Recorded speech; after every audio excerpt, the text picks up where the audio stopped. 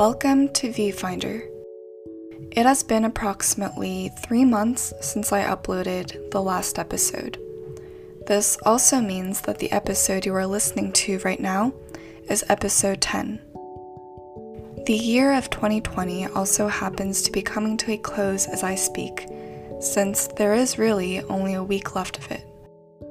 So for this episode, I wanted to wrap things up and reflect on the past year. I know, super cliche since this sort of thing has been done a countless number of times on various YouTube channels and whatnot, but I do think that this would be fitting for both the year and this podcast. I urge you to listen to the very end of this episode. I'll be giving a couple of announcements regarding this podcast project of mine, so stay tuned. But before I do, let's get into my personal reflection. January. I literally began the new year at church. I decided to go to my church's New Year's service, and it was a lovely experience. For someone who has been attending church her entire life, you would think that she would have spent New Year's at church at least once. However, for me, I don't recall ever doing so. So, this first time spent with a community of fellow brothers and sisters on a chilly night, right before the countdown, was really a momentous segment of my life. On this night, I remember singing praises and giving thanks to God in a room filled with other people doing the same thing. I remember everyone filling out time capsule sheets that we would open the following year. I remember everyone grabbing those confetti poppers and getting ready to pop them when the countdown reached 1. I myself did not, but chose instead to watch my friend pop his. 3, 2, 1, Happy New Year! My friend's confetti popper failed to pop. This strangely amused me so much, but I did also feel a hint of disappointment. Thinking back now, maybe this served as an eerie foreshadowing of what was to come with the new year. Now, the rest of January was pretty exciting. I hung out with my high school friends a lot. We ate brunch at an indoor fancy mall, we made slime, we went to cute, aesthetically pleasing dessert cafes and walked around in search for random eye-catching boutiques. Then, when winter break ended, I went back into my sophomore year dorm. Winter quarter for me has always been the busiest, mostly because I'm involved in KCN, Korean Culture Night, and most of the practices and events leading up to the spring production takes place in the winter.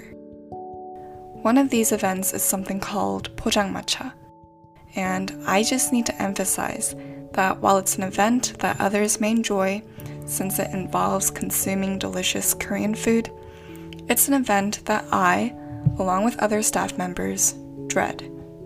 It consists of waking up ridiculously early, hauling over heavy boxes of cooking supplies and buckets of marinated meat, cooking this food outdoors with oil sizzling and flying onto her skin, and going to class in between shifts, smelling like cooked beef.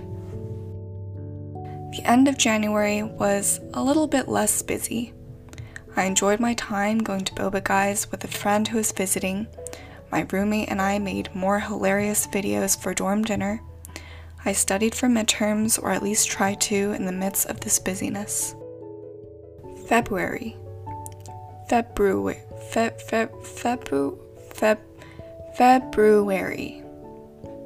I don't think I'll ever pronounce that correctly, but anyways, the second month of 2020. My campus ministry held a cafe night to raise money for missions, and it was a really peaceful time. I remember enjoying listening to my peers showcase their talents while I sat there sipping on a warm cup of matcha latte with oat milk. Later in the month, it was one of my future apartment mates' birthday, so we celebrated in Westwood with a nice dinner and boba. Classic. A week later, I was stressed because of class registration. The stress was relieved when my church's praise team had a mini hangout. My best friend became a US citizen, and I decided to accompany her to the ceremony, and my oh my, I have never seen such a large crowd of people all in one place. Thinking back to this memory right now, at this instance, I am in awe and frankly, quite disturbed that this is what was considered to be the norm. I ended the month with a little treat to myself. I went to downtown Los Angeles and went on a mini date with myself. It was really therapeutic, and one day, I'd love to do it again. March. I went to Orange County to meet up with the girls from my missions team from the previous summer. KCN then had the huge theme reveal of this year, and people became incredibly hyped up. My roommates and I went to Blue Jam and had a very nice breakfast super early in the morning on a random school day. A group of us also went to the Getty to just roam around and take pretty pictures. Mid-March concluded with a nice Philippines missions team reunion in San Diego, where I tried Oscars for the first time and really liked it.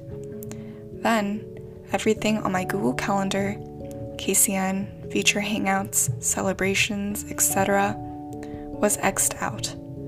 Next thing I knew, I was home. April to now. Lots and lots of home. The end. Just kidding, but yes, you know where I'm going with this. The hopeful year of 2020 was cut abruptly short when the pandemic hit. At first, it began with an odd mix of excitement and worry. Excited that finals were made optional, worried because we didn't know when the next time we would see each other would be. Probably maximum a month or so. That's such a long time, we would complain. Little did we know that we would be spending our time at home for almost a year now. Home. Lots and lots of home. It began with watching the local news and monitoring the newest updates regarding the pandemic. It also began with draw a tomato and tag your friends, alongside with those Instagram bingo stories.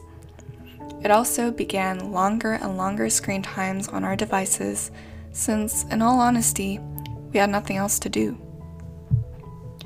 My quarantine Netflix and digital content journey kicked off with Itaewon Class, then Hard Signal Season 3, then Crash Landing on You, Community, Hi Bye Mama, Kingdom Season 2, Hospital Playlist, The King Eternal Monarch, Avatar The Last Airbender, The Last Dance, It's Okay to Not Be Okay, Record of Youth, Hyori's Bed and Breakfast, Emily in Paris, The Queen's Gambit, The Good Place, The Umbrella Academy, The Crown, Startup, Show Me the Money 9, and most recently, Sweet Home.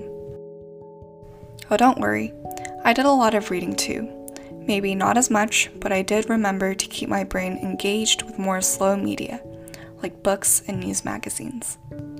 But yes, my point is that the past almost year, the year of 2020, where people had strangely collectively thought that something great and hopeful was going to happen, was instead mostly spent at home with family that you had no idea you would be spending this large amount of time together with ever again in your life. Personally, I've never spent this much time with my mom ever before, since before college, I would be out at school for the majority of the day. But now, I'm literally home all day, every day. That's actually mind-blowing. But you know what's also mind-blowing? It's that a lot of us actually did receive this strange hope during this time. Personally, for me, I received the gift of family and the seemingly never-ending amount of time spent at home, alone in my room, forced me to slow down and think about so many things, whether that be something personal in my life or something completely random. I've also received the gift of hobbies, where I was able to utilize the time given to me to cultivate different hobbies. I'm not saying that I was able to become super talented and good at these hobbies, but I was able to either improve on them or start them during this time. For instance, building Gundam figures. Who knew cutting out excruciatingly tiny pieces of plastic and building mini robots out of them would be entertaining? But it truly has been a small joy in my life. Or playing the guitar. I only know like 6 chords and don't know how to properly strum the strings, but it's fun and something new in my life that I probably wouldn't have been able to engage in if it hadn't been for this season. Finally, this podcast. I started it in March just for the heck of it.